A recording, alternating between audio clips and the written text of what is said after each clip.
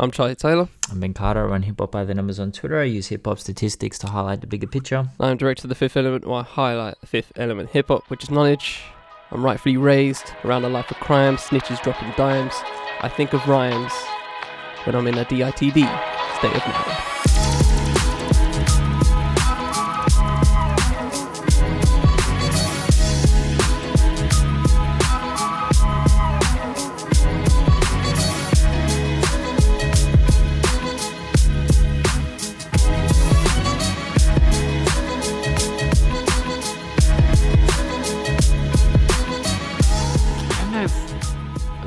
We can use it, but like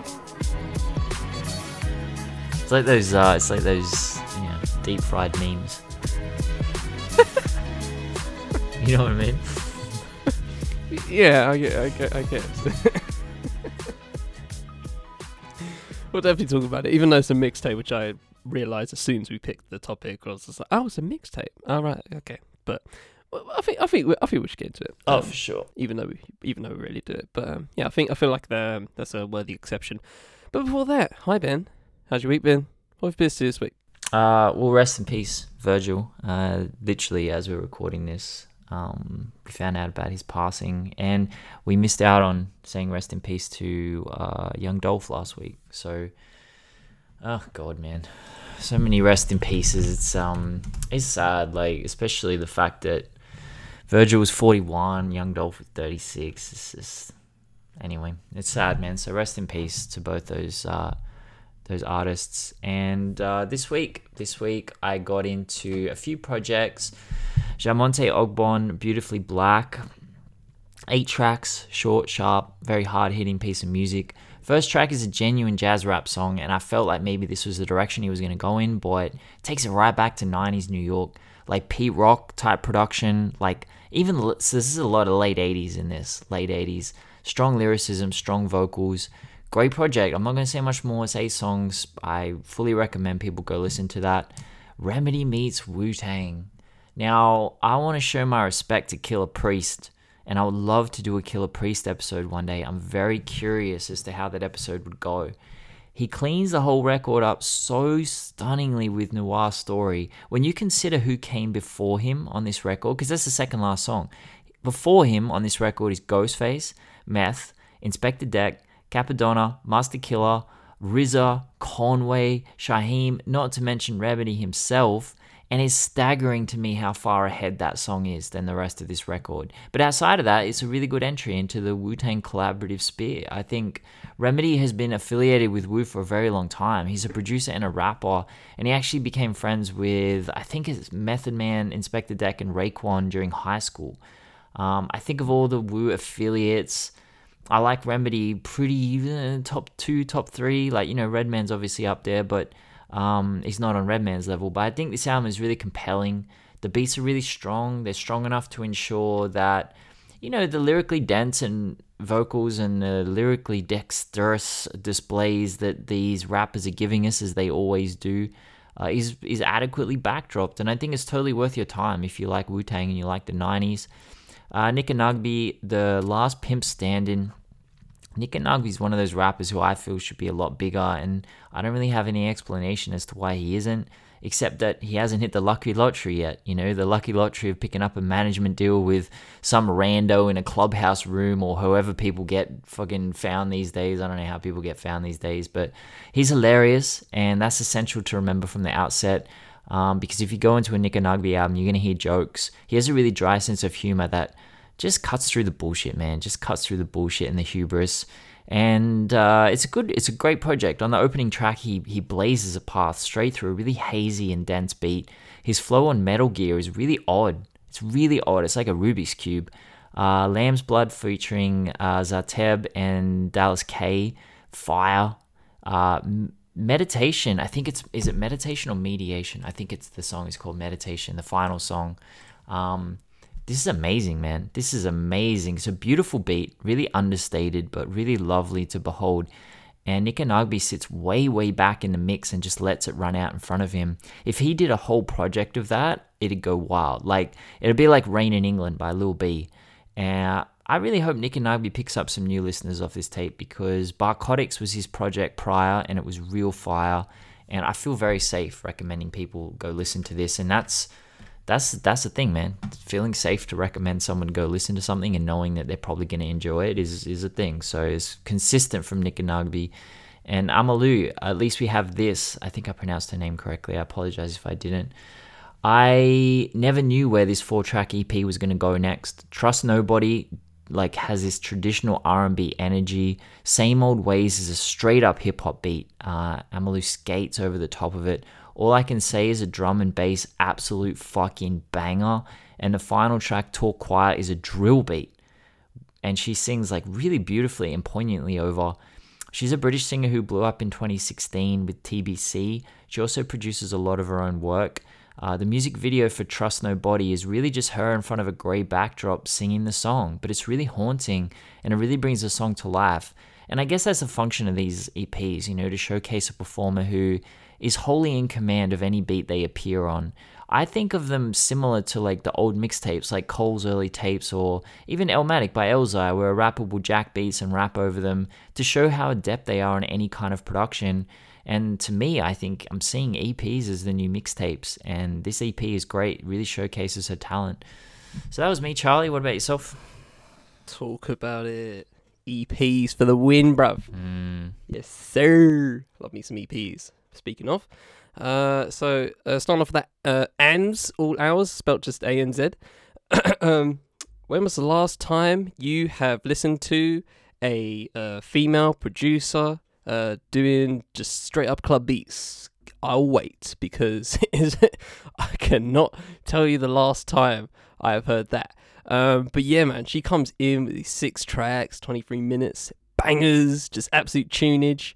The first and 6th track are kind of just just lull points, just to either get you in or to get you out of the project. But in between there, it's just got a few tracks of just absolute tunage, proper Ministry of Sound shit, you know what I mean? Just you're just in this large club and you're just you know what I mean? Just big vibes. But yeah, man, it's a real, it came out of nowhere for me. I was just oh, that looks interesting. And yeah, just got some good oonths in there, you know what I mean? Got to have some good oonths in your diet. Aleluya, I think that's how you say it. Aleluya, Alewiya, Aleluya. So she's supporting Sims when I see her next month. So I thought, well, she's just dropped an EP called Panther in Mode. It feels like a necessary listen. And Lord, I'm glad I listened to this. This is a tunage. It's absolute big tunes over here. 6 songs, 20 minutes. Another EP for you. She just has this ethereal imagery especially when I listen to it. It's just you know that scene, that dancing scene. If you guys have seen Matrix Reloaded, there's this big scene where it's intercutting of Neo and Trinity smashing, but there's also another scene in between where it's just everyone in Zion just basically just dancing. It's kind of like Ministry of Sound kind of vibes, I guess, but just just shirts off, getting sweaty. There's a lot of that in here, I don't know, just real ethereal energy here. Zoogie is a weird name for a song, but the deeper you go into it, the more fun it is. You just get into it, and you're just your hips moving in a certain way, man. It's absolutely crazy. Honestly, just put simply, I can't wait to see this live. Just on top of Sims, this would just be an absolute vibe to see live. Yeah, it's just some real, just kind of Yugen Black Rock-ish kind of mysticism coming through as well, especially with something like Dragon and Spirit X. It's just some real different, nice and different. Swank and King Draft, long story short, Jam the Records coming through with another one. And yeah, as I say for most Jam the Records, come for the beats and stay for the lyrics, you know what I mean? Because you just know, guaranteed, regardless of who's on it, the beats are going to slap, and the beats on here are just super Jamla, super Soul Council. You got them fire drums, you got the nice bass going through them. and the samples are just on point as always. And then have Swank and King Draft doing their thing. I remember listening to their first album, I think it's like 2-5 to Jersey or something like that. And it's calm. Like, but I just, and this is no like criticism to them, but it's just like there's sometimes when you listen to an artist and you're just like, it's cool and that's it. You know what I mean? There's nothing that kind of wows you. I wouldn't call it mid because I won't class it as mid because that production is not mid. So it's fine. It's cool. I just don't like listen to it fully. I was listening to it and I was just like, the lyrics are going by me.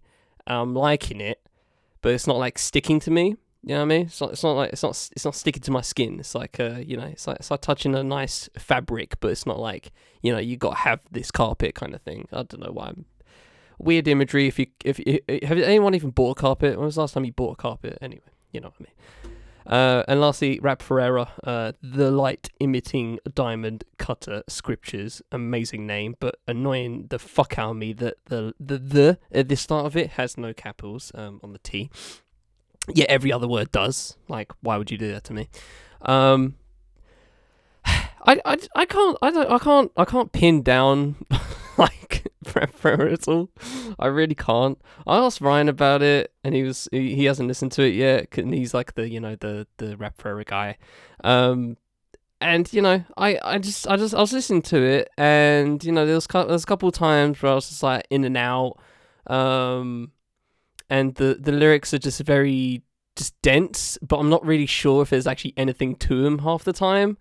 I'm sure there is, and it's all just going over my head. Maybe it's just one of those things where it's just all going over my head, and I'm just being an idiot, and I'm not reading them, looking deeper into it. Probably not, but honestly, this kind of like begs a conversation at some point about like density and whether it's worthy of whether that first listen needs to be a real hook. You know what I mean? I wouldn't say this album really hooked me. Probably not in the way Purple Moonlight Pages did, which actually did in some way. I had that on my shortlist for album of the year at that point.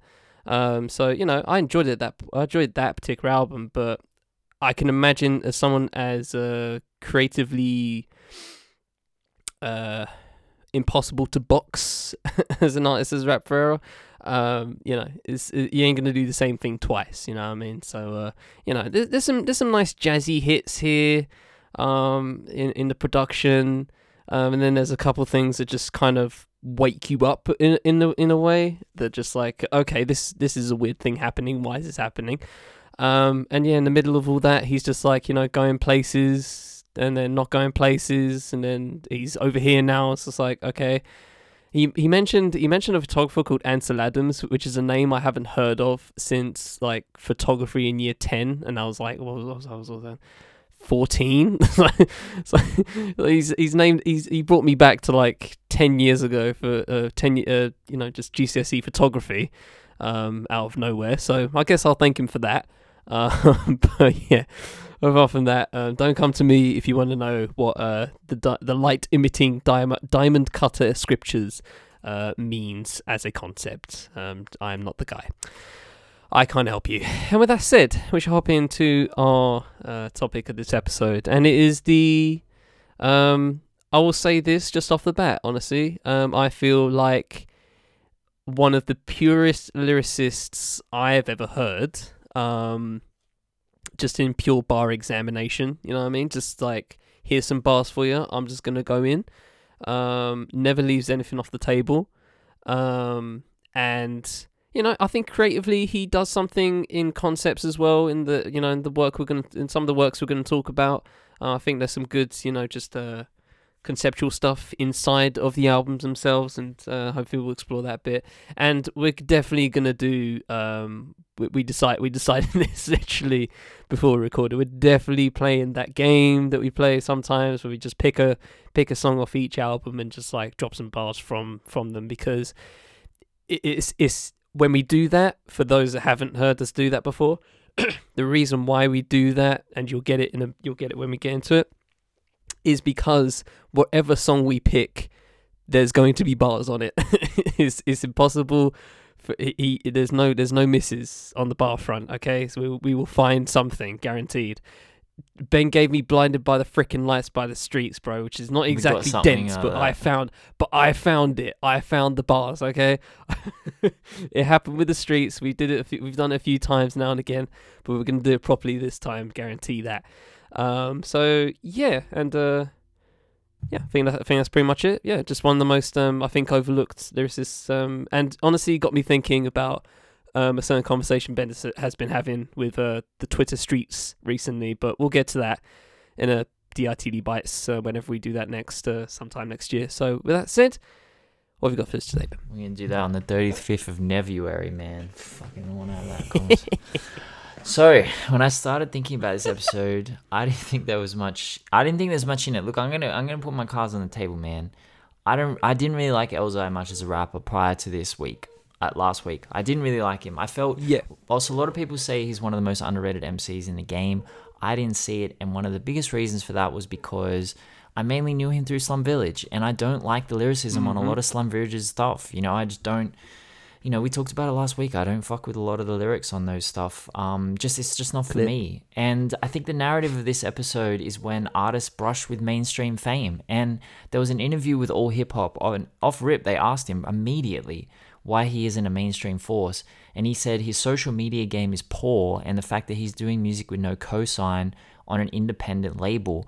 Now, I didn't feel like it had to be this way, but maybe it did, because in another interview with Hard Knock TV, he speaks of the first time he met Eminem through Proof on the phone. And this was early, like really early, I think must have been 97, 98, 99. And the interviewer asked why Elzhi wasn't signed to Shady when Eminem created it. The interviewer was like, "You're perfect to be the first artist to sign to Shady." Elzhi just shrugged it off. And why wasn't he signed to Eminem? I don't understand that, because this was prior to SV. Now, Elzhi began rapping at the age of 8.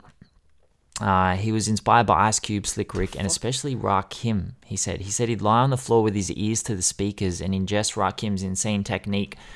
He'd study it and then try and learn from it. Now, the underlying story of Elzhi is his love of the technical side of hip-hop, which comes out in his unbelievable dexterity as an MC. We'll get into it. Unbelievable, man. Unbelievable. Now, Elzhi has always been a wild lyricist. I'm not going to go to like his previous stuff, like his early life. He's inspired by hip-hop, and it was the hip-hop shop. It was the hip-hop shop in Detroit that we've spoke about with Slum Village, and I'm sure we'll speak about in the future, because it is a melting pot of just talent, and that's where he met Lax, Big Tone in 87, and they formed the group The Breakfast Club along with Dwele, who was around Big Tone at the time. And he actually said that the very first night he opened the door to the hip-hop shop, he said Obi Trice was on stage just spitting absolute venom wearing army fatigues, and he knew that was where he was going to spend a lot of his time. And he's always been a wild lyricist, so it's natural that collaborators would gravitate towards him. And one of these was DJ House Shoes, who helped him create his debut EP, which was unreleased until like 09, Out of Focus. Yeah. A lot of people reference Out of Focus as being fucking world ending, and it is. Like, I truly believe this is where Elzhi found his focus and drive. And I look at it in the same way that, it took Jay-Z's experiences of being turned down by labels when he was trying to shop his first deal, that put the battery into the back of his technical ability. And I think it took these sessions with House Shoes and DJ Magnetic to give Elzhi his unique selling point. And this is the key. I think this is the key part, because you can be a technically brilliant MC, but if you have nothing to say, you're not really going to go anywhere. And Elzhi said this to The Find magazine. He said, "We were just going in there, experimenting. These are songs which the world will probably never hear, because we were just trying to figure out what kind of tone we wanted to use on the EP. The EP kind of really came about when my mum passed, and that got me kind of in touch with my personal side of writing. So, from there, I just wrote about everything that was personal. I wrote about Bugs, who had passed away, who actually was supposed to come to my crib and write a verse with me on the day that he passed. So there's two things in there. Bugs was part of the original D12, and he passed away in the late 90s. And Elzhi's mum, I think in 98, she passed away, might be 97. And he said that, we'll get into it later, but like that was a catalyst for some of the worst mental states he's ever experienced. Now we look at his discography, right? And we see 1998, Out of Focus was meant to drop. And then his next solo project wasn't until his mixtape, Witness My Growth, in 2004, which is 6 years later. And that's a mixtape. And this is what Elzhi said. Life was getting in the way. At the time, there was still isn't any outlet for music here like that, like New York, like California. So yeah, we're in the process of mixing it and everything. But what's really interesting is that before Dilla passed, House Shoes ended up giving the Dats just everything that we recorded it on it to Dilla, and Dilla was going to remix the whole album before he passed, but he got sick and he wasn't able to do it. Now, of course, Elzhi's career with Slum Village began in earnest in the early 2000s.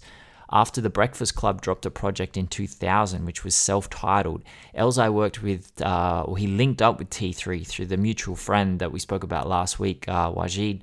And initially, T3 came on to manage Elzhi's career. And since Dilla had left SV, T3 decided to put Elzhi on some tracks of Trinity. And that actually led to him officially becoming part of the group. He was not officially part of the group until after Trinity. It was the response that Trinity got and Elzhi's lyricism got on that prompted them to put him in the group.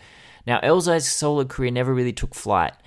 And I think, and I will argue, I don't know if I'll argue this, but I think that it was his collaborative work that stunted his solo growth. And I think you could look at it two ways. You could argue that Elzhi was able to hitch a ride with one of the greatest artists in history in J Dilla, as well as ensuring a really diverse fan base by pairing with T3 and linking with Dwele and Co on Breakfast Club album. But on the flip side, you could argue that Out of Focus was brilliant and built up a lot of buzz. And if he came back and actually released it back then in the late 90s and then moved on to his next solo project and leveraged that buzz into a fan base, maybe we wouldn't have had to wait a full decade for his debut solo album, and maybe we'd be having a different conversation right now. And you could also ask why Elzhi never truly hit as a solo artist when he had one of the greatest producers of all time in the studio with him. And this is playing devil's advocate here. Like, I'm curious as how this episode's going to play out. And I do hope we answer those questions as it goes. And I think we will. I really do think we will, because I just want to set it up in that way. Because if you look at the landscape when he was recording his EP, he is immensely talented. And yet it took 10 years to get his debut album. And I'm curious as to how that plays out. So do you want me to ask that now, or? I mean, up to you. If you have a thought on it, I'm down. Drop me the question again. Let me find it here. I mean, do you think that Elzhi's lack of solo success was because he was never going to hit? Or do you think that it was because, I mean, like, listen to it. Like, he was working with J Dilla, okay? He was working with J Dilla. J Dilla turns everyone into superstars, right? So my thinking is the reason that his solo career never took off was because he was working too much in collaborative projects during the 2000s. And I think that if he hadn't have done that, I think that if he had have released his debut EP and then released a debut album early, solo, we'd be having a completely different conversation about Elzhi than three solo albums in 12 years, 13 years. I feel this just requires a lot of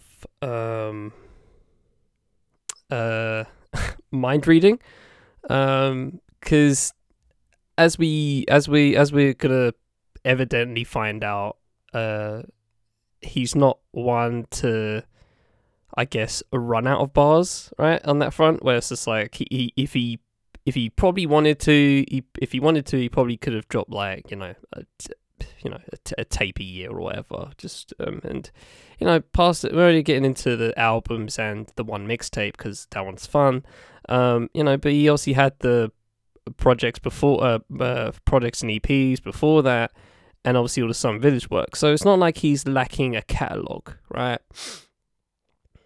And I want to briefly push back on that Dilla point, as like he makes people stars.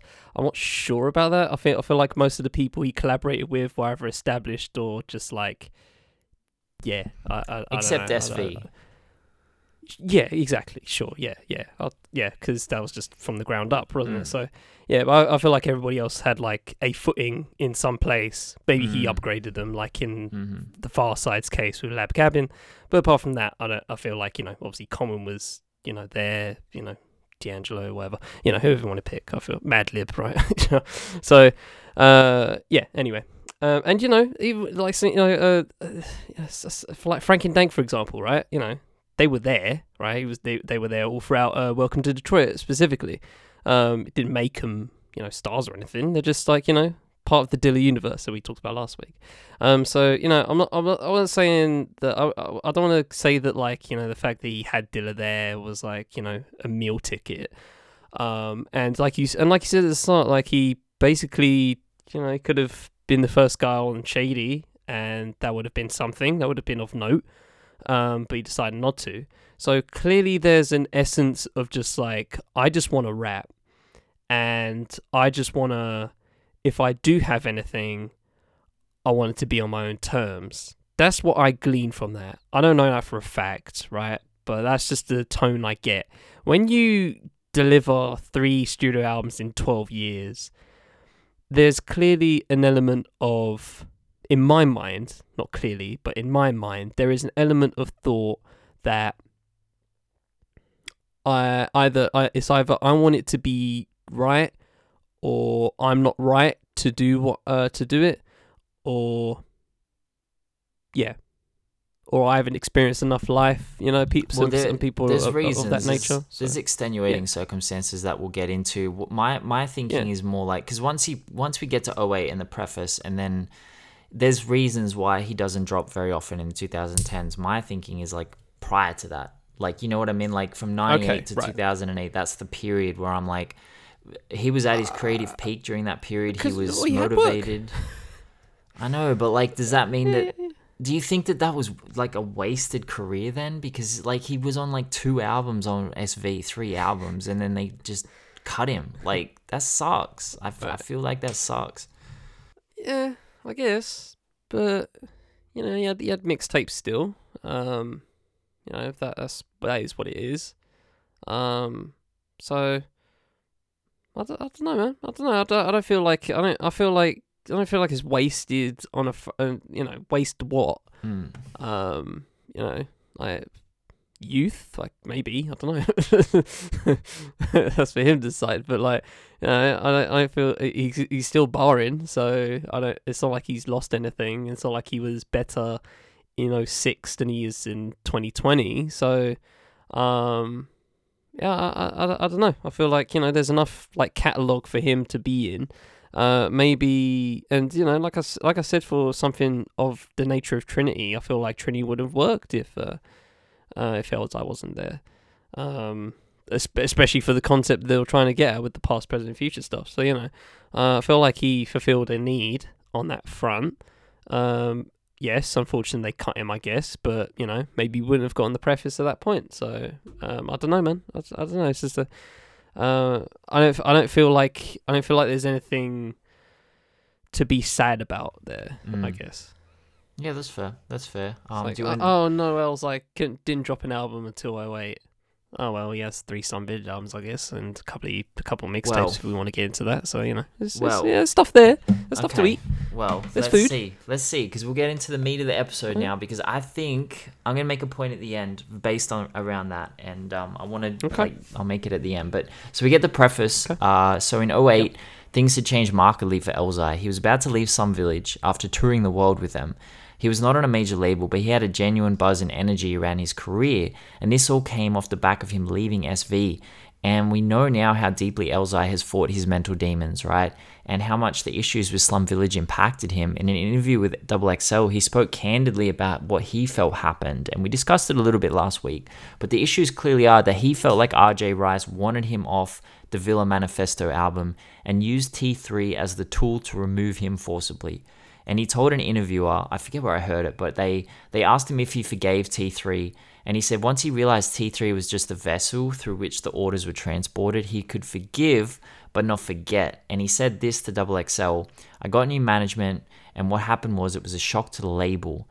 They just couldn't take the fact that I had new management. And just from that, as far as I could tell, they overreacted, and it got to the point where we were all on a conference call and my new management asked to see the paperwork and the contract from E1, and RJ Rice didn't want to show us.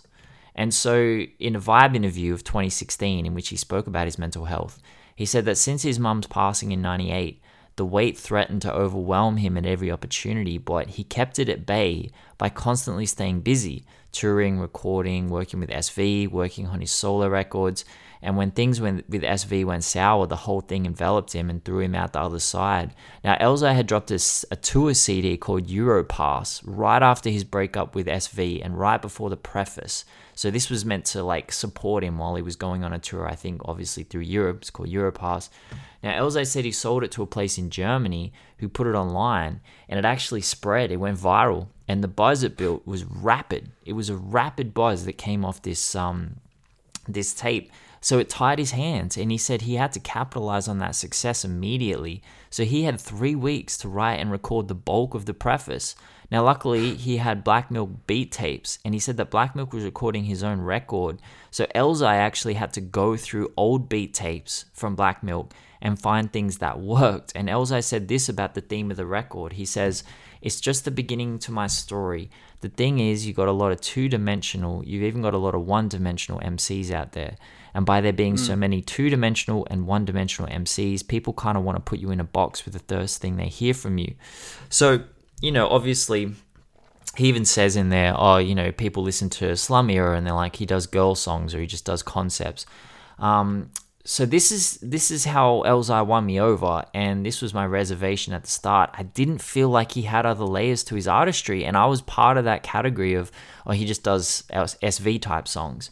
I just like, you know, I thought he just did songs for guys who thought they were actually making songs for girls, but I was wrong. The preface is a great project, and it showcases all sides of his artistry, and it just made me really excited to hear what he had to say next. Like this was a great listen to me.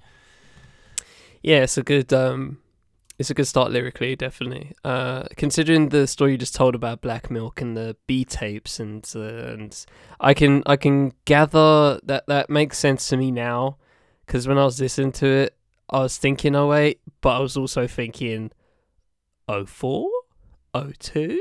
How far back are we going with these beats? Because I haven't felt just a little bit a few years from then. It didn't seem 07, 08, but that makes sense now, considering that he just just went through Black Milk's vault, so to speak.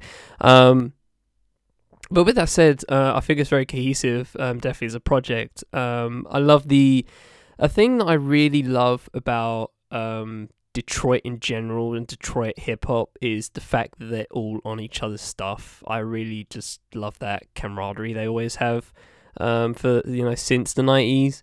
You got Royce on here on Motown 25, and he does well on that. And I want to, before I continue, it's weird that you said Elzhi sound like, what did you say last week? Oh yeah, he sounded like Eminem. Bro, he sounds like Royce da 5'9" to me sometimes. Yeah, honestly. No, I was thinking the same they thing. Sound so similar. I don't know where I got the Eminem thing from, because I definitely don't think he sounds like... You said pre-infinite, so I don't know. Around Infinite. Infinite. Yeah, Infinite. He sounded a bit like Infinite Eminem, which is... I'm not going to say that Eminem had a distinct sound on Infinite. He even says himself he sounded like Nas. And so when I said that, I didn't necessarily mean he was biting Eminem, or... No. Because Eminem, by his own admission, said he sounded like a lot of other artists. I just felt like he sounded like a Detroit MC. And you're right, man. I got so much Royce vibes from his vocal tones. Yeah. So yeah, I agree. Yeah, definitely. The Fire remix is probably like the obviously the Posse track. You got Black Milk, Danny Brown in 08. Oh, fucking hell.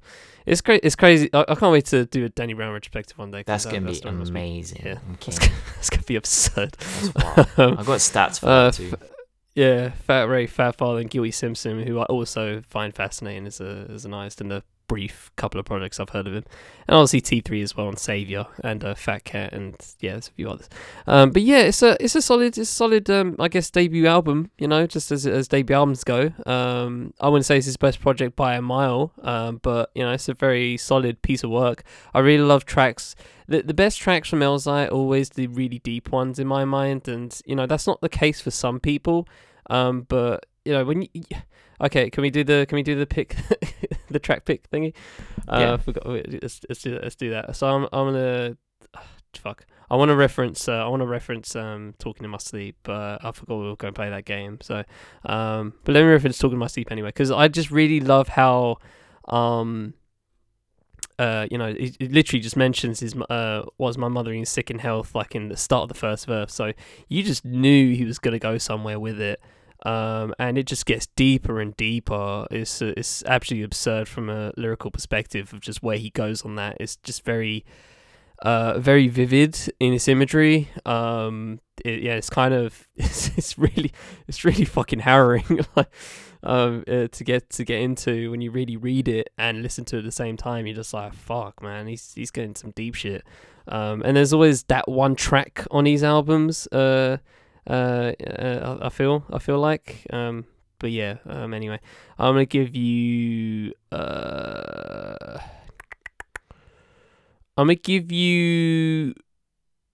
What I Write, track 15.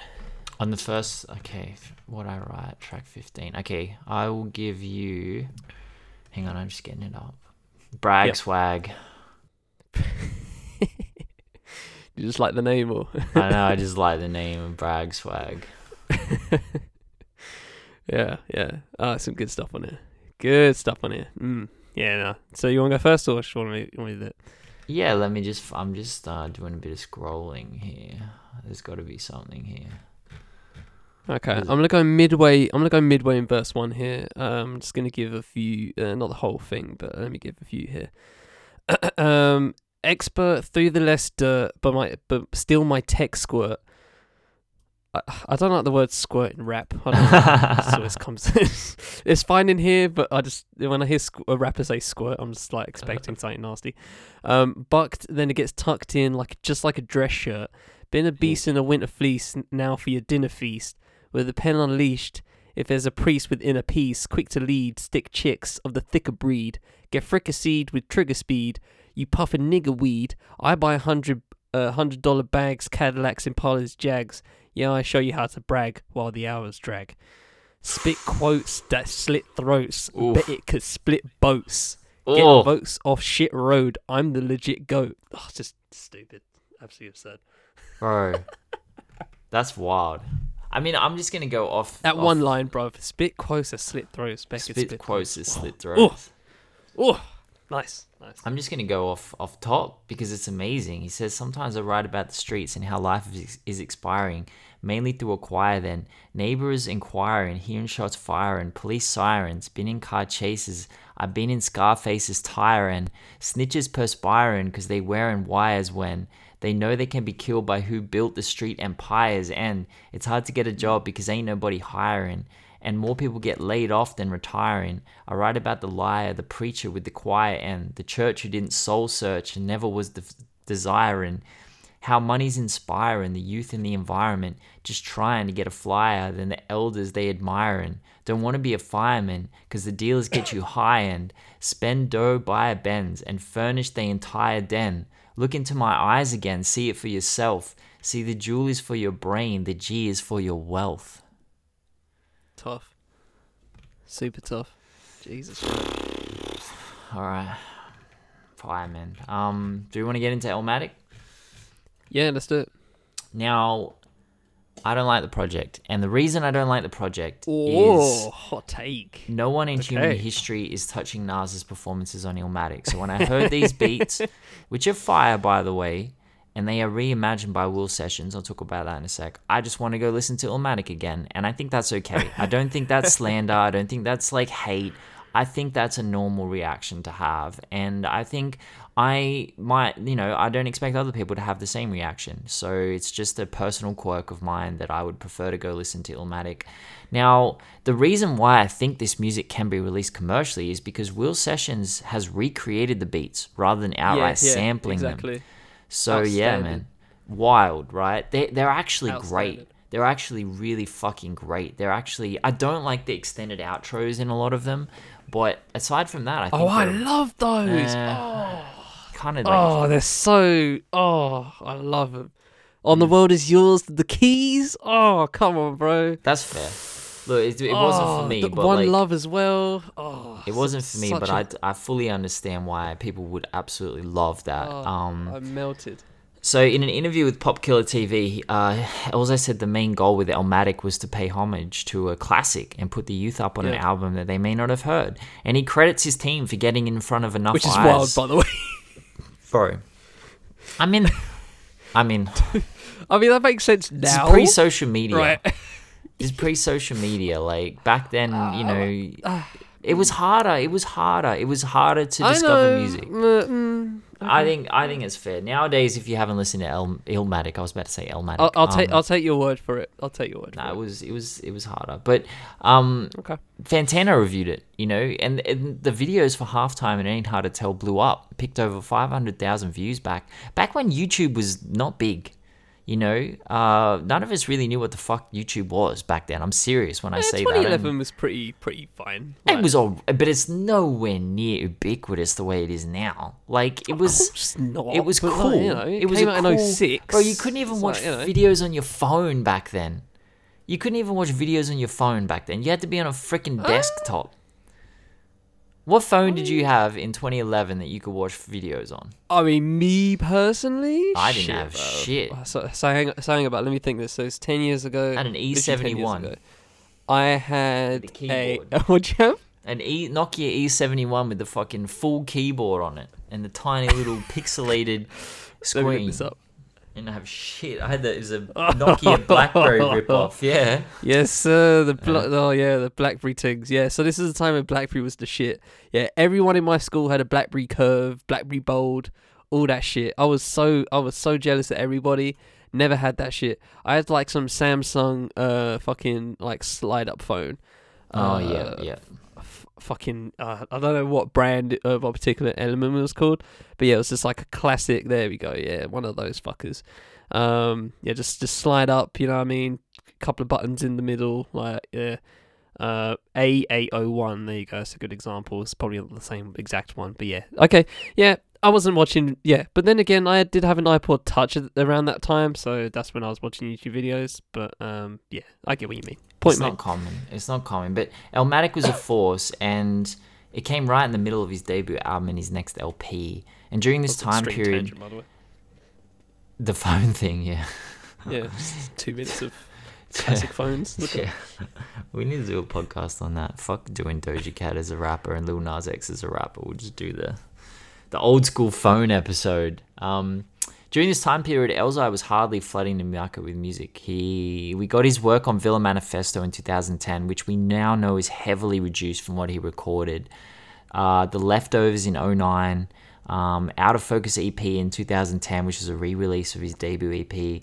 He was in pain, and whilst this becomes really apparent on his next project, he did speak about how it impacted him with Illmatic. He said, "It was too much, and it got to my spirit, and then I did Illmatic, and I couldn't even enjoy that moment. Like going on tour and kicking with people who were enjoying the record and testimonies about the record and how they felt about it. It was very much appreciated, but I wasn't there. I wasn't in the right headspace thinking everything was okay, and it wasn't." And there are bits and pieces on Illmatic about this. Ain't Hard to Tell, he ends it with, "I thought I fell," and he told Thrillcore this about that lyric. He said, "I'm referring to the transition after the storm of all the Slum Village stuff went down. I'm speaking to people who are shapeshifters that front like they're your best friends, but they're not." He gets in even more detail after that. It's very, very intense. He's still very upset about it. And, look, I grew up in the era of mixtapes. I'm going to shoot myself some bail. I grew up in the Dedication series, S. Carter collection, Memphis Bleak tapes, Lloyd Bank tapes, Obi Trice rapping over Watch the Throne beats. Not the original, mixtapes with original music, the tapes that almost got DJ Drama locked up. So I understand the allure of these tapes, and some of them were great, some of them weren't that great. I'm not going to go listen to Obi Trice rapping over Watch the Throne beats because it's just going to make me want to listen to Watch the Throne. It reminded me of the John Connor mixtapes in 2014, the ones over the Kanye beats. I'm like, I just want to go listen to Late Registration or College Dropout. Like, I think that's okay. I don't think it means that Elzhi isn't a great rapper, and I don't think that means that this isn't a great fucking project. It's just that no one could touch the microphone to me after Nas. Like, he melted the microphone. And I think that on here, Elzhi is about as close as people are going to get. That the thing that kind of annoyed me a little bit was that he stayed too true to the original. You know what I mean? Like, he comes in with Nas's, like, intros, and then he goes in his own direction. And I'm like, well, I kind of wish he'd gone... But anyway, it's just me nitpicking. It's just me being silly. But I don't know, man. I think his lyricism on here is next level. I really do. And it does not surprise me that this tape picked up so much buzz. And it was still 5 years until we get his next project. So, bro, I mean, yeah. How do you feel about this project? Your track is Memory Lane, by the way. So yeah, I love this. I love this. I feel like, and I want to ask you this. So the Obi Trice one, for example, was that good? Like, was it objectively good? No. Okay, right. That's kind of. I'm glad you said that. Really glad. It really hangs on everything. I'm hanging everything on that one point right there. The fact that this it's not bad. Is like, it's not bad, but it's not Elmatic level, Yeah. So the fact that this like just passes the bar, like, and not just, and in my mind does far more than that, should be applauded in itself. Like, I'm very surprised that people don't hail this mixtape up as like, and this is like, in the height of the, Dat Piff era kind of stuff. I'm surprised people don't talk about this enough. Like, you guys talk about, I don't know, Kush and OJ, or any dedication tapes or whatever. You don't talk about all these mixtapes, and nobody mentions this, and I'm just wondering why. It just confuses me. If you guys don't think this is good, then that's your prerogative, but I highly doubt that most people think this is like at least a minimum a solid piece of work. I for one love the production on here. Shout out to Will Sessions on that front. I feel like he did a great job on like keeping the essence of what every track was, but also just like, making it a unique thing. Like the keys on the World Is Yours at the end there, where it's just like a minute of just keys jamming, is fucking wonderful. I love that to death. And the extent and the outro on One Love as well. It's just great. It's really great. And I just really enjoy that notion of it. I don't know, man. I just really fucking enjoy the.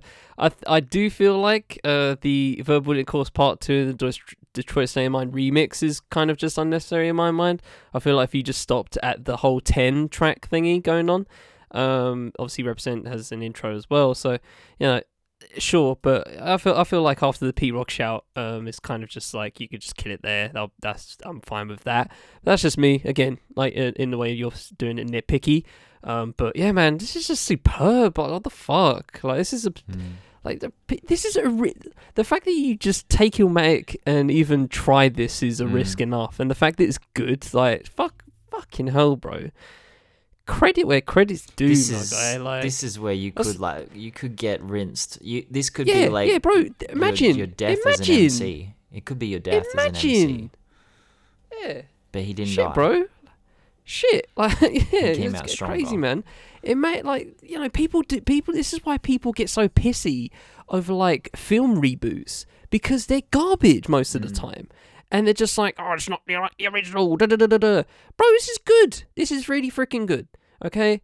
And I feel like, I'm not going to play the game. Is this better? Like, that's not the game we're playing here. There's no point in playing that game, okay? That's not the point of the game. That's not the point of it, right? Not the point at all. But fuck me, man. It's good. It's great. I really enjoy it. I really enjoy the whole thing. Like, he goes off on it. Pick a track for me before you go. Represent. Okay, I'm just gonna say Represent. Represent is the best beat on Illmatic. Oh, I was gonna pick the track that I know you said that to me once, and I thought it was Memory Lane, but it was Represent. Okay, right, fine. I disagree, but I see where you come from. Well, I'm gonna do the Memory Lane. Honestly, I keep changing. I change over the years. Like at first, when I first listened to it, it was The World Is Yours for me, and then it was like It Ain't Hard to Tell, and then for a minute I had like One Love. Yeah, it keeps changing for me. Like now, I don't know. How are you dancing to Illmatic? I'm dancing to Illmatic when I'm listening. I'm like, I was listening to Illmatic and I'm like dancing to the beats. I'm like, how did they? Anyway, that's a whole other conversation. I'm gonna do Memory Lane. I'm gonna start off top. He says, I'm trying to get to Memory Lane, but wonder should I take the train of thought or hop on a mental plane.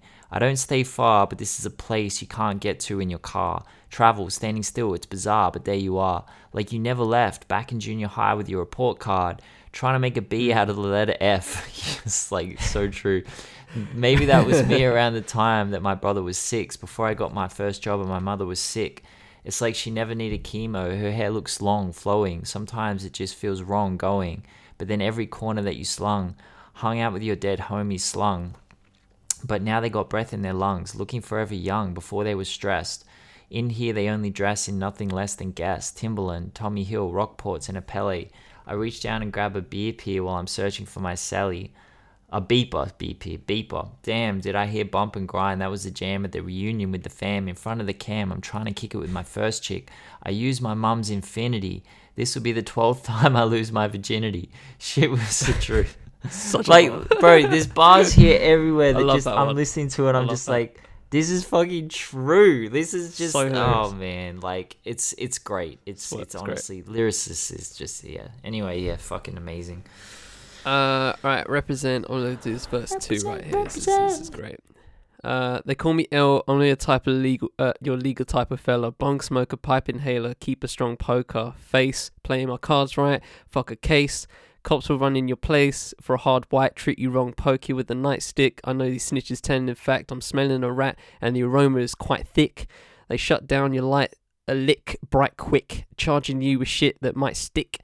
Thought you was Frank White, slick, the joke's on. All you little niggas with locks on, counting your figures, down in liquors, getting your smokes on, representing for the hood, putting your city on the map. Young girls throw they kitty and the titties on your lap, catch you slipping while you tricking, stick the clip in to get paid, and you leave you sicker than the AIDS symptom. They play your man like fools, feel the heat from the tools, empty your wallet, take off your jewels. You know the rules. Oof. Fuck. Tough, man. Super tough. Lead Super poison. Tough. Lead poison. Yep, here we go. Deep. So depression struck, and he told Double XL this. He said, those 5 years were just me trying to better myself on a human level, trying to escape my demons and look at life the way I'm supposed to. So it's a combination of that and making music, just trying to get myself together. I want to speak on this quickly because in an interview where he spoke about how difficult it was when Illmatic hit and everyone was loving it, but he was struggling to feel anything at all, you could sense this confusion as how to make sense of his own world. You know, if all the colors had been sucked from it and he was stuck with just shades of gray. Now, reading his words impacted me on a deep level, and I'm very curious. I was very curious when I was reading his words to know how he pulled himself into a space where he could actually write and record an album. He said he was dealing with deep writer's block during these 5 years, one that threatened to derail his entire career. And I've heard him say a few times in different places what helped him most was not being afraid of writing, but to simply write with no pressure, to write about his experiences, not necessarily poetry or bars, but just getting words down on paper. And as you know, we've just highlighted, Elzhi is an intricate, ornate lyricist. Like these lyrics, like it's insane. And so he can't just come and, he can't just put anything out. There's pressure on him, I feel, for him to write something on that level. And I feel like, what he said about just getting words down on paper is very true. And I think it can spark something deeply innate in a good or a great writer. A new story or a new way of telling that story emerges. And, he speaks about finding his spirituality, about how He said that you got to look at things through a spiritual way. That means going deeper, cutting through the surface and fabric of reality and accept what that really is. Once you understand that anything being thrown at you is beneficial, then it will change the way you look at life. And I'm going through my own deep writer's block right now, and that's not a new thing for me at all. In fact, the reverse is true. Like, not being in a writer's block is rare for me. And I'm a decent writer. Like, I'm okay. I've written for DJ Booth, Complex, Wall Street Journal, Pigeons and Planes, Universal. Ugh. There's a few, man. There's a few. I've got a few in my back catalog. And when I do get on these like writing kind of creative spurts, I create decent articles. But when I started my interview series earlier this year, I was super excited because I was able to write again and I felt really empowered. And then ironically, it was my Kembe X interview that broke me. And I say ironic because he said something very similar to what Elzhi says here about recognizing it's important to stay centered in the midst of great turmoil and to allow experiences to happen, good and bad, and to transform them after, not during, transform the meaning of them after they've happened. And, you know, like what Kembe and Elzhi said rings true for so many people I know that have suffered through mental health issues. It's not that it's going to magically disappear. It's a hard-fought battle. And Elzhi told Vibe he wants to write books about winning his battle with depression. And I don't think it's about eradicating depression. And we know from Lead Poison and his next record that that's not how it works. And he said this to Vibe. He said, there were so many people that came to me, like my mum passed and I heard your version of Memory Lane and I totally relate and it got me through this and it got me through that. And so that's when I started to realize the power of what we do as MCs, to be able to have that soapbox, to be on that soapbox and say what we want to say. Now, some people misuse their power and they don't really understand their power like that. But once you understand it, you would watch some of the things that you say. Now, that quote is absolutely key and pivotal to what I'm going to say at the end about Elzhi's solo career. So remember that. But he told XXL that he wanted this album to be as whimsical as Tim Burton, or life imitating art like Larry David, or creating a loose concept like Slick Rick would do. The final poem, which is called The Turning Point, he said that the writer wrote the poem about Elzhi and he included it. The name of the writer is Thabisili Griffin. I really apologize if I've got that name wrong. I didn't even really want to attempt that because I knew I'd probably get it wrong. But he said this about his own turning point. He said, the turning point was when I decided to turn my poison into medicine, using my writing as an outlet to get the poison out of me, making that decision and letting fans know what's really happening. And I felt like I owed them that, but the reason I didn't before is it's the nature of the game. Everyone want to try and have that reputation like everything's cool. So I was sort of embarrassed to let that out, but I felt like it was for people all over the world who were going through their little situations. Again, another key pivotal quote. And I read an article on DJ Booth yesterday about Kanye West interviews after he released Ye in 2018, and Kanye said this is the beginning of the conversation, and the writer said no, it is not the beginning of that conversation. Artists have been having this conversation for decades. Scarface, Redman, Tupac, Beanie Siegel, Elzhi, Eminem, Royce. You know, Lead Poison is just another entrance into a deeply powerful section of hip-hop, and Elzhi adds his own spin, and this is an intricate and dense project. You know, February is a stunning lyrical display. Cloud, Introverted, you know, these deal with alcoholism, his legal battles, you know, not being able to pay your bills. Alienated is a very challenging listen. Egocentric might be my favorite song on here, you know. Jay-Z tried to kill his ego off on Kill Jay-Z in 2017 before later saying on the album, sometimes you need your ego.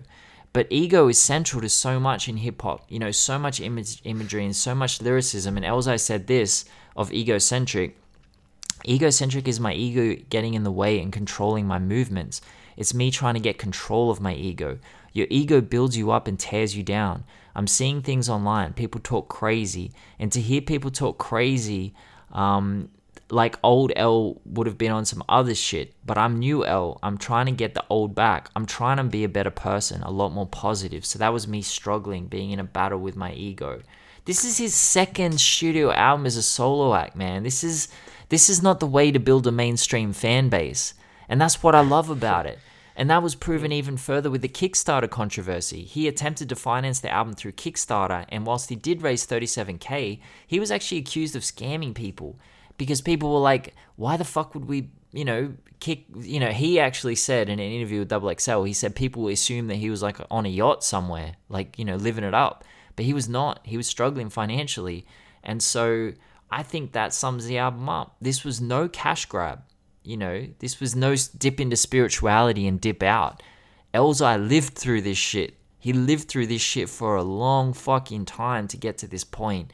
And this album is fucking stunning. This is an incredible record. And I'll give you, I think,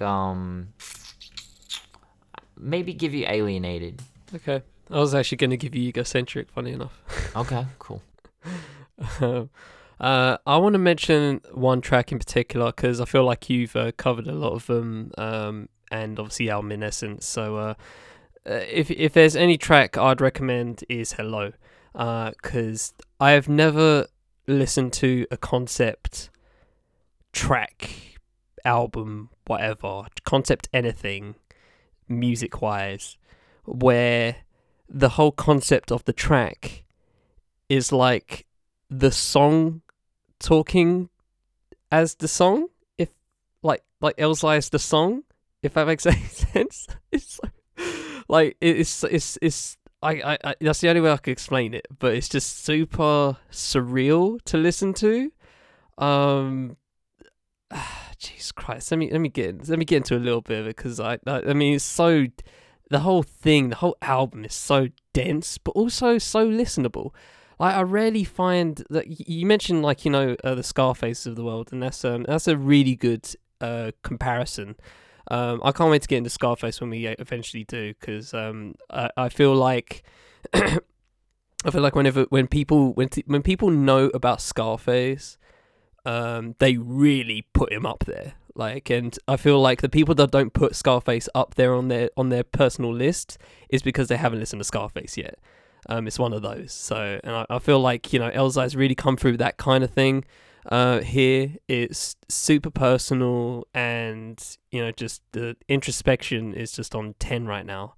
But it's also just a really good listen. Like, just a really objectively good listen. Like, there's albums out there that are similar to this that's just really, that you don't want to listen to it again, because it's just like really depressing, or just really, or maybe too true. I don't know, like, one of those kind of things. But yeah, Hello is crazy. Like, just even so on the outro, basically he's going like, excuse me, you still there? Are you still there? You still there? Can you get me out of here? The song about to go off. I gotta wait till you play this again.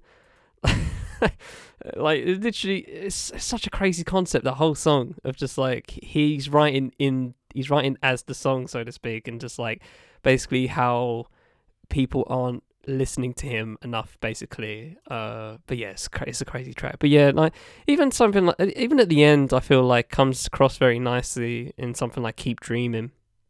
It's obviously just it comes across as like, I'd say, a good ending, I'd say. Kind of it feels like he's come through the storm, so to speak, come out of the storm on that track. So listening to that, I listened to that twice, because I was in my bed listening to it, and then it turned off, and I was like, is that the last track? Because that was really just a nice finish. So I listened to it again, and I was just like, damn, that was really nice. So yeah, but let me go on Alienated right quick, and you can do Egocentric.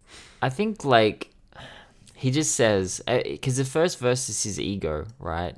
It basically is his ego the way through. I love it.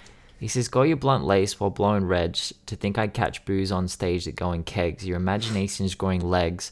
My back's growing eyes for unknowing spies that cut off annoying ties faster than a Boeing flies. I'm showing wise guys, I'm wise men, skies bend, while I'm there pulling lies out of thin air for 10 square miles. So when pushing the pen, this felt like a pierced cushion with red dowels, resembling peers indeed. The flow sounds sicker, it goes down quicker than a 10 speed when disassembling gears. You tremble when fear's about to consume your thought. It will rip a room apart to chew through your human heart. You're mystified from what exists inside. A Jekyll is Mr. Hyde, bigger fish to fry. Whilst our wrists were tied, you're stressed and couldn't be the best man. Standing by your sister's side while she kissed her bride. Question, should I come hard and kill everyone or be positive? As an AIDS test, sensitive. Like, it's just, bro, it's crazy, man. It's... That concept is amazing. That concept on that song is amazing. I love it. Yeah, I feel, I feel like there's, kind of, it reminds me of like stuff that Kendrick does in more recent works. It was very reminiscent of that when I was listening to it. Of just like switching up like perspectives, and stuff like that. I love when artists just like switch up the perspective into something that's, just not that obviously can't speak for itself, but like, yeah, it's I love it. Right, Alienated. I love his second verse. This is great. Very and I love I think the best thing about this whole track is the space imagery and just the mentions of space, which obviously give off the alien part of it, and that's why it's in caps. See, in my past life, I could have been a quasar off the radar. For now, I've been sleeping inside of J-Car. Waking up while curious neighbours peep through their windows is why I always pen flows in hopes I'll land on my 10 toes. I wipe the cold from my eyes, then I peel so I can steal the Wi-Fi while you apply fries with your meal. Download some tracks, then I park somewhere on the block and dip. Hair hangs out my scully, jeans are faded and the pockets ripped. Out in the burbs so I get strange looks, while I think of concepts, write verses, arrange hooks. Downside streets where houses are enormous, I pray one day I'll afford it, and that I'll find inspiration to keep moving forward, until I stumble into someone that truly makes me feel out of place. Maybe I'll belong somewhere in outer space, mingling with the stars, getting some sun, catching some electromagnetic waves. That would be fun. I just love it. I love a quasar reference in a rap song. I love a quasar. I love that word. That word quasar. It's very spacey. Yeah, man. Just the present nature of it, where it just feels very now. Like as he's writing this is exactly what's happening. You know what I mean? It's so day in the life element to it, and it's obviously fascinating thinking about it for just an artist of this magnitude and of this level to be talking like this of just being out in the streets getting strange looks while he's trying to do work and trying to get stuff done, trying to build, and also praying that he'll afford a home or one of those big homes, you know what I mean. And then just like thinking about space, which always catches my eye. But yeah, fascinating track and just a top tier album. Absolutely absurd. Yeah, so then we get 7 Times Down, 8 Times Up, and another 4 years, and another independent album. And this record picked up a lot of accolades. Hip Hop Golden Age, who we obviously love on this podcast, ranked at number 8 of their 2020 albums. Pop Matters had a number 11 on the hip hop list. Production entirely from J.R. Swift's. His interviews around this record are really simple and focused heavily on the intricacy and the technical ability. That was certainly something that he wanted to highlight. I think this record is adept as anything he's put out. And what I really love about certain MCs, and I've said this about Benny a few times, for example, I've said this about a few MCs, the way they can say something in a way that no one else has ever said or could ever say it. That's what I love about it. Like, he opens Early Bird Night Owl with, look, I don't deal... This, by the way, I think this album is his best lyrical performance in his entire career. He opens this track with... Interesting. Look, I don't deal with peons. I beat him to the punch like I'm Leon Spinks. My ink links neon. Love that, yep. Love it. In this colourless world seen in black and white while lacking sight, you ego tripping. I hope you pack and light and back tonight, because I drag you back to earth and pause it. If you're with the shits, then you should wear it if the drawers fit. I'm still tighter than the claustrophobic in the mosh pit. And the bad to the bone is the skeletons in your closet. On Potential, he raps, I dodge the same rocks that left Christ bruised. Like, how does a human brain come up with these things? Off Masterclass, the information embedded is priceless. Those who worry headed, they get shredded, get slices. Never dreaded this crisis. Like he goes from embedded into worry-headed into dreaded. Like your dreadlocks are drawn tight to your head, makes them look like they're embedded. Like the whole section prior to this, right? That's a little section from that song. That's a little section. That's one little section from a concept. And the concept is, I came here to school, y'all. Welcome to the masterclass. Better catch it once the jewel fall. This is annual. Besides a good book with John, Peter, and Nathaniel. There's the manual. You can't visually process it. Your arm's too short to flip through the literature. It would turn every fingertip blue from miniature to a mega monstrosity. Touching this copy and blood bearing my signature, the information embedded is priceless. Those who worry headed, they shredded, they get slices. Never dreaded this crisis. They should have learned the do's and don'ts, so I write this. Like, I had to include all 14 bars there because he starts thoughts so high up in the song, but there's like 2 or 3 narratives running concurrently. Now you notice how each bar has like self-contained punchlines and messages, but they all fully fit the overarching theme, and it's mind-boggling. And I think the production is up and down on here. Smoke and Mirrors sounds like a bit of a... Yeah, Smoke and Mirrors sounds like a Bink type beat on YouTube. Like, I don't know that, you know, it's not that great. Potential is dull. I think Jason is a bit of a mess. I think Early Bird Night Owl kind of sounds like a Pete Rock and CL Smooth song they left in the sun too long. But outside of that, I think it's solidly produced. I think too often the beats push Elzhi into a corner. And, you know, like what else could he do on Ferndale or Guns and Boats or G.O.D., which really didn't need singing that song, but I think it's a small criticism. I think the album is very good. I think it's probably his best lyrical display. There are just, this is a meal. This is a meal, this. Yeah. I remember listening to this when it came out, and I have the exact same thoughts while listening to it, because I actually initially forgot because I remember I didn't put it on my list, and I was like, why didn't I put it on my list? So listening to it again, it was clear again, and it just came back to me well, not immediately, but by the end it came back to me. At some point it did anyway, in the middle. Yeah, I just felt like you mentioned the beats, and I feel like they let the album down a lot. While I will probably agree that it's probably lyrically his best, it's just one of those albums I'd rather read than listen to, I guess. And also, like, I you know, in the Foolish intro and you know, the end of G.O.D. and Jason, like the I guess I don't know if it's him or like somebody else, that voice, I just don't care for it that hard, to be honest. On G.O.D.? Like you know when like you just get that dude talking. It doesn't say who's talking. Yeah, I don't know who it is, but like every time that voice comes up, it kind of just kills it for me. It kills the vibe. Is that Elzhi singing on that song too? Is that the song where is that Elzhi singing or the guest? On what? G.O.D. I think it is. Yeah, or is that Monica Blair? I'm assuming it's Monica. Okay. I wouldn't see why she's featured in any other fashion. No. So yeah, I'm assuming it's that. But yeah, just the outro, like, you know, it kind of, I don't know. Yeah, it's, you have the chorus, right, which is, you know, it's several times saying G.O.D. and then it has different types of G.O.D.s, whereas it's like K.O.D. But yeah, it's literally like K.O.D. So, you know, he goes gold, oil, and diamonds, gram ounces for drug sales, guns, office, and dollars. And then he says it a couple times more. And then the outro comes where it's just like, now these girls want every motherfucking thing. I remember when all you could have was G.O.D. Good old dick. They want everything now. G.O.D. Shit, that's what a bitch want. Every motherfucking thing. Sure, you don't even know what God is no more. Bitch told me I want the purse with the boots. I was like, bitch, who told you I was getting the purse?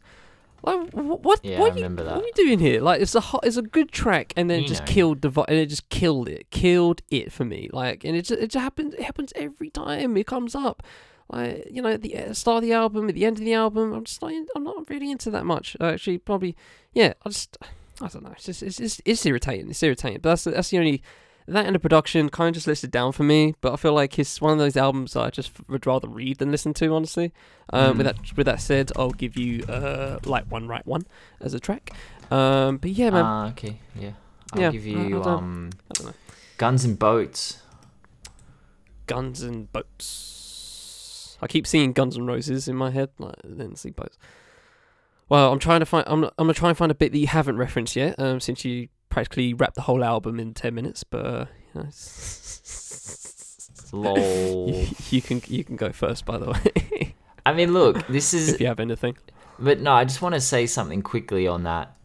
This is the same person who was part of the group that said, "I want your clit in a special way." So like. Oh, I'm never gonna live that bit down, bro. Never gonna live it down. That's singed into my mind. It's gonna crop back up. Every time we mention some videos now, I'm just gonna say clit. A special way, though. In a special way. What does that even mean? In a special way, bro. What the fuck? What is that? I love it. I fucking love it. It's so glorious. Like, it's just honestly, I wouldn't roast it. So I wouldn't roast that all that shit so much if you didn't say that they literally tried to make it for women. Yeah, for women. It just that. If it wasn't, if they didn't say that, I would not even roast it that hard because I could just consider it any other just rap shit. But the fact that they aimed for women with stuff like that just is fucking hilarious. Oh yeah, it's just really hilarious. Imagine whispering that into someone's ear. Oh, God. Ben. I can't even do it. Say the lyrics, bro. I can't even do it. That's a lawsuit waiting to happen. Let's bring this home. Fucking up. So I'm just going to go off top from this because I think the thing about it is like you can just pick any section from an Elzhi song and it's pretty much gonna hit. So he raps, "I just fired one up, now I'm in the zone. Sometimes I write inside my head and leave my pencil and pen alone. My eyes got big when hearing Big did the same thing. Also Sean Carter's because they both became king. Now dare I say that one day I'll be in the conversation of who's great. Those who punch below their weight don't want a confrontation. Just blaze when the sets roll. I could be Haley's comet in a vessel. If I wasn't, would life be so stressful? I don't know. I think dead ends are new beginnings to grow. Like 5 on the black hand side taking pride in your fro. During Jim Crow, just let it Jim go. Did you catch it? I hope it was caught by some kid whose parents got divorced and they think it's their fault. Don't carry with that with you as an adult. It could make you depressed from your subconscious head in the vault. Believe me, I know that ain't on the low. I put myself in this song. You don't picture me as strong. You got the wrong photo. Like it just goes in so many different directions. Everywhere. He goes from like Biggie and Jay-Z not writing their lyrics down to Jim Crow. To then like like Trauma, like it's unbelievable, man. It's just that covers so much ground. Jesus. Wild. Just gonna try and find something in there. Is this all Fez Rock, by the way? Wait, say again. On Guns and Boats, is this all Fez Rock? Oh, does he not even rap on that song? I don't think he does. I think it's all Fez Rock. Shit, go to the next one. Why is there no Elzhi on that? I don't know. It says Fez Rock. I'm not sure. I don't remember in particular, but anyway. Go Thugged Out Zombies. I love the name. It's great. Great song. It's glorious. Great song name. I ain't believe it and why I would die, because when you die, goodbye, that's it. Weeks later, I'm seeing videos from New Orleans. One from Chirac, Staten Island, and 2 foreign countries. The rumours started spreading through my city, how kids was getting blasted. And then the climbing outside their casket, eating brains, attacking anyone in eyesight. We crack jokes, they come here, we making sure they die right. We had a laugh, gave my man a pound and kept it pushing. Back to the grind where you can always find a slang of kush and pills. As usual, we see Marcus, the neighbourhood fiend, my man about to serve him up for the dollar bills. Soon as I thought to myself, he looks strange. From close range, he bit a chunk out my man's throat before the exchange. That's when it all changed. He was leaking out the neck. Marcus tackled to the ground. I grabbed the tech because as I'm spraying lead into his back, I noticed there's no bloodshed. He got off up for my nigga who's dead. And come after me before I shot him in his head and left him there like a fucking newborn. Made me God. How my man went out hit me crazy hard. Tears fell, staring at his body in disbelief. Then I seen him moved. I clutched the shotty. It's like any zombie film, but just like super deep. It's like a zombie film if you actually wanted to think about it properly. I remember watching. This is a random well, it's not a random tangent, but it's a tangent. And then we can just go into just to finish off. But I remember watching Walking Dead, and it really annoyed me of how fine everyone was.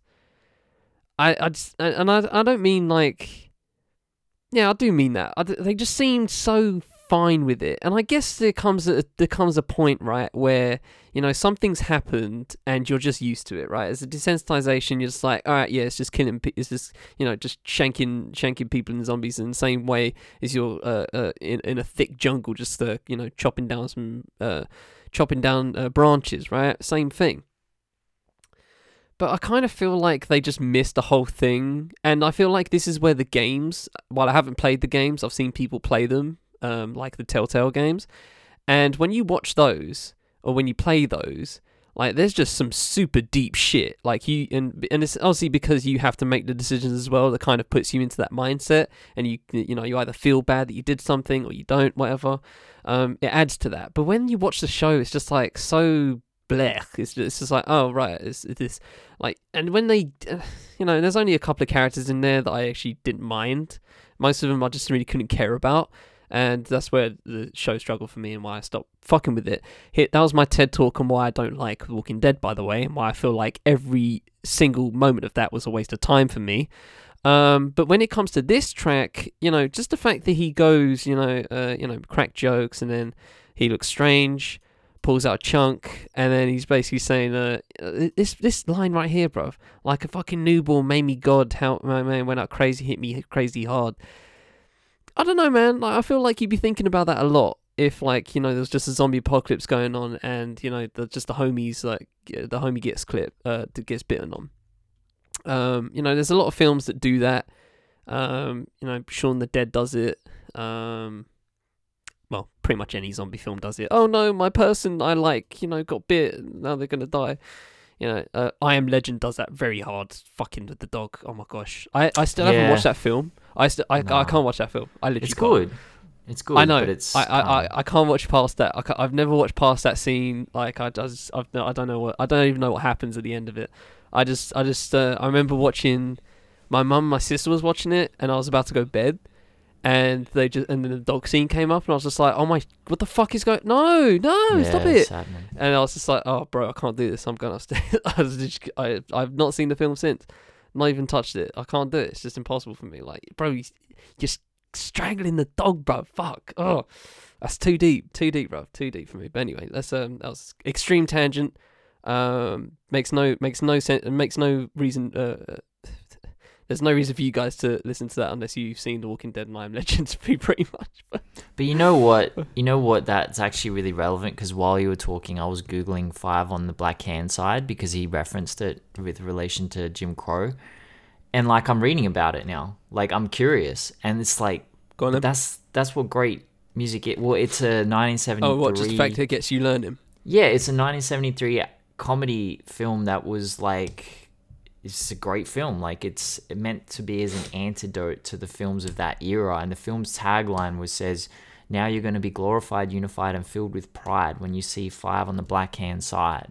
And basically, like, a lot of films around that time, obviously, were just fucking racist as shit. And so this song was, it was not like that. It was the exact opposite of that. It was meant to unify and fill with pride. So that's just an example of, it's just like... Oh, they brought the dap. Wow, they invented the dap. They invented the dap on Black Hand Side. Did they? Yeah, so it's a little link here on Folklife. 5 on the Black Hand Side is a project exploring gestural languages that were born in African American communities during the 1960s and 70s, including the dap and the Black Power handshake. So yeah, that's cool. Listen to what he says. I think dead ends are new beginnings to grow. Like 5 on the Black Hand Side, taking pride in your fro. This guy he's a genius, man. I want to watch this film now. It's fascinating. Like, yeah, just the fact that it was in the middle. So this is in another tangent, but you'll understand. Like, this is in the middle of the 70s. So at the exact same time, literally the exact same year, stuff like Black Caesar and the Mac and Coffee with Pam Grier was out. That's all. That was all the same year, 1973. So this is in the midst of blaxploitation era, where black artists were getting work, right, and they were getting films, but they weren't obviously. They were obviously very, and obviously this is very dependent on who you are and how you see just people with certain powers to make stuff, right? They were very audacious, right? And they were very, go watch like 5 minutes of the Mac. Like it's absurd. it's kind of absurd, right? It's just thinking about it, right? But if you're a black actor at that point, you want work, and blaxploitation films will get you work. So blaxploitation is a very fascinating essence in or very fascinating category in film history, in American film history. It was one of my most favorite times in just like film studies, just learning about blaxploitation films and watching. Bro, R.I.P. Melvin Van Peebles, who died a couple of months ago. I think it's Melvin. Is it Melvin? I think it's. I keep thinking it's Melvin or Mario, but yeah, it's Melvin, who created the Sweet Sweetback's Badass song. If you watch the first 10 minutes of that film, you will never see anything like it. Honestly, just the first 10 minutes. That's just a recommendation. But anyway, Elzai. No, I mean that's what Elzai does, right? And that was fascinating. Yeah, no, it's great. That's why I love it. That's why I love hip hop in general. But yeah. But like, I just want to say, I don't have to clean it up much at all. I don't have to summary it. When I say clean it up, I like summarize the whole thing. Yeah, finish up this point you've been teasing. Without what he went through, and without Slum Village, and without if he had just done a solo career from 98 to 08, and it was just solo work, would we ever have gotten totally different? Yeah. Would we ever have gotten this? No. Would we ever have gotten, as he said, getting up on his soapbox and talking about, and so, fuck, man. I mean, how could you ever criticize or say there's a missed opportunity when we ended up with this, fucking genuine art, and that's it. There's no other way to say it. It's amazing. You've got me grinning from ear to ear thinking about that. Honestly, that was so good. That was a great just thread throughout the episode. That's the best thread you've ever fucking done. That was great. That was outstanding. I thought you were literally thinking about it. I was just like, well, no, he had a career. Like, what are you talking about? And then you're just like, would he have ever done this absolutely top tier shit, introspective as fucking hell, and and getting us to talk about blaxploitation films, which is fucking amazing for me personally. That's fuck. Clap up Ben one time. Let me do a Nori. Clap it up for Ben one time. Clap it up for Ben. Thank you. Give it up for Ben. Fucking hell, I'm happy with that one. I was OP. I was OP. You kept me on tenterhooks on that one. I was literally wondering, what's he even coming through? What's this thing? What's the thread? Love it. Fucking love it, mate. Good app. Fucking love it. Good episode. Good freaking episode. Do you have a light note? No, I don't have a lighter note this week. Well, my Sims vinyl came. Hey, with the wrong colour. Which one have you got? The yellow and black, bro. I got the yellow and red. Yeah, but there's no red in the thing. You got to get the yellow and black because she's wearing this black and yellow. That's the colour scheme, bro. Well, why has she got a red one? I don't know. It jars, but honestly, bro, she has so many. This is, I talked about this on What's Good the other week. It's red on the back. I need. Oh, you know what? Yeah, fair enough. I'll give you that. Yeah, I totally forgot about the back. I'm just looking at it now. But yeah, no, she also has like a white one as well, which confused me because I was just like that. I got that on Grey Area, the white one. So I was just like, why is Introvert also has a white version? I just feel like there should be purpose to them. But yeah, she has like several versions. And I talked about that. I talked about it on DITD because apparently there's like a shortage or there's like a wait on certain vinyl plants because Adele bought like 500k. Yep. And basically backs up everybody else. But the industry's saying like, don't blame Adele because she's made an order. Blame streaming, which is obviously always the thing to come to. But that's actually a perfect. I wanted to mention this. So housekeeping, just on the housekeeping front, on the 5pm front, ladies and gentlemen. So obviously we're continuing DITD for the rest of till one of us dies, I guess. Seems how it's going. till the end of time. And so on December, for the next month, until the end of the year, there will be no What's Good. If any of you have migrated onto my side, onto the purple side of the 5VPN force. But I am dropping episodes on 5VPN Radio, so if you have a Spotify account, please go give that a spin. I've got episodes dropping every Thursday in place of What's Good, so there's going to be something dropping 5VPN related on Thursday 1 p.m. GMT. As always, going to be doing some Chilling with Charlie playlists on that front. Got some real good shit going on there. I've done a few already. They're already teed up, and I've just got a couple more to do, and that'll be that. Oh wait, I just realised that's November. There we go. December has 5 weeks. There you go. That makes sense. 1, 2, 3, 4, 5. Yeah. So there's that. Locking off ISOS for December as well, which is probably good because we've had a lot of scheduling issues in the past month or so for just extensive of just crazy reasons, to be honest. It's never the same reason. It's just absolutely absurd that it's all happening at the same time. But yeah, we're going to do one more episode, hopefully dropping literally the day after this episode of DITD drops. And then we'll be finishing up on the ISOS front on December for the rest of December. So that's 2 shows. 5VPN Radio. Oh, and also obviously 5VPN Special, which will obviously include everyone, hopefully as many people as possible. Ben, of course, myself, the ISOS guys, however many I can get on that front for one day, for a couple of hours, and also Tish from Black Women Watch as well, so that'll be fun. And so that's pretty much the docket for the next month. 5VPN related. Just wanted to drop all that news just ahead of time. So with that said, we shall leave it there, ladies and gentlemen. For On the Fifth Element Podcast Network, this has been Digging Digits. Hope you enjoyed this episode. Nearly did the What's Good outro. I have been Charlie Taylor of The Fifth Element. I have been Ben Carter of Hip Hop Numbers. Next week we are doing a 1 album retrospective, just 1 album. It's a compilation album, and we'll leave you at that, and we'll leave it there. You can feel free to guess. With that said, we hope you have a good week. We shall always try and do the same. But until the next time, take it easy, ladies and gentlemen. Alright, peace.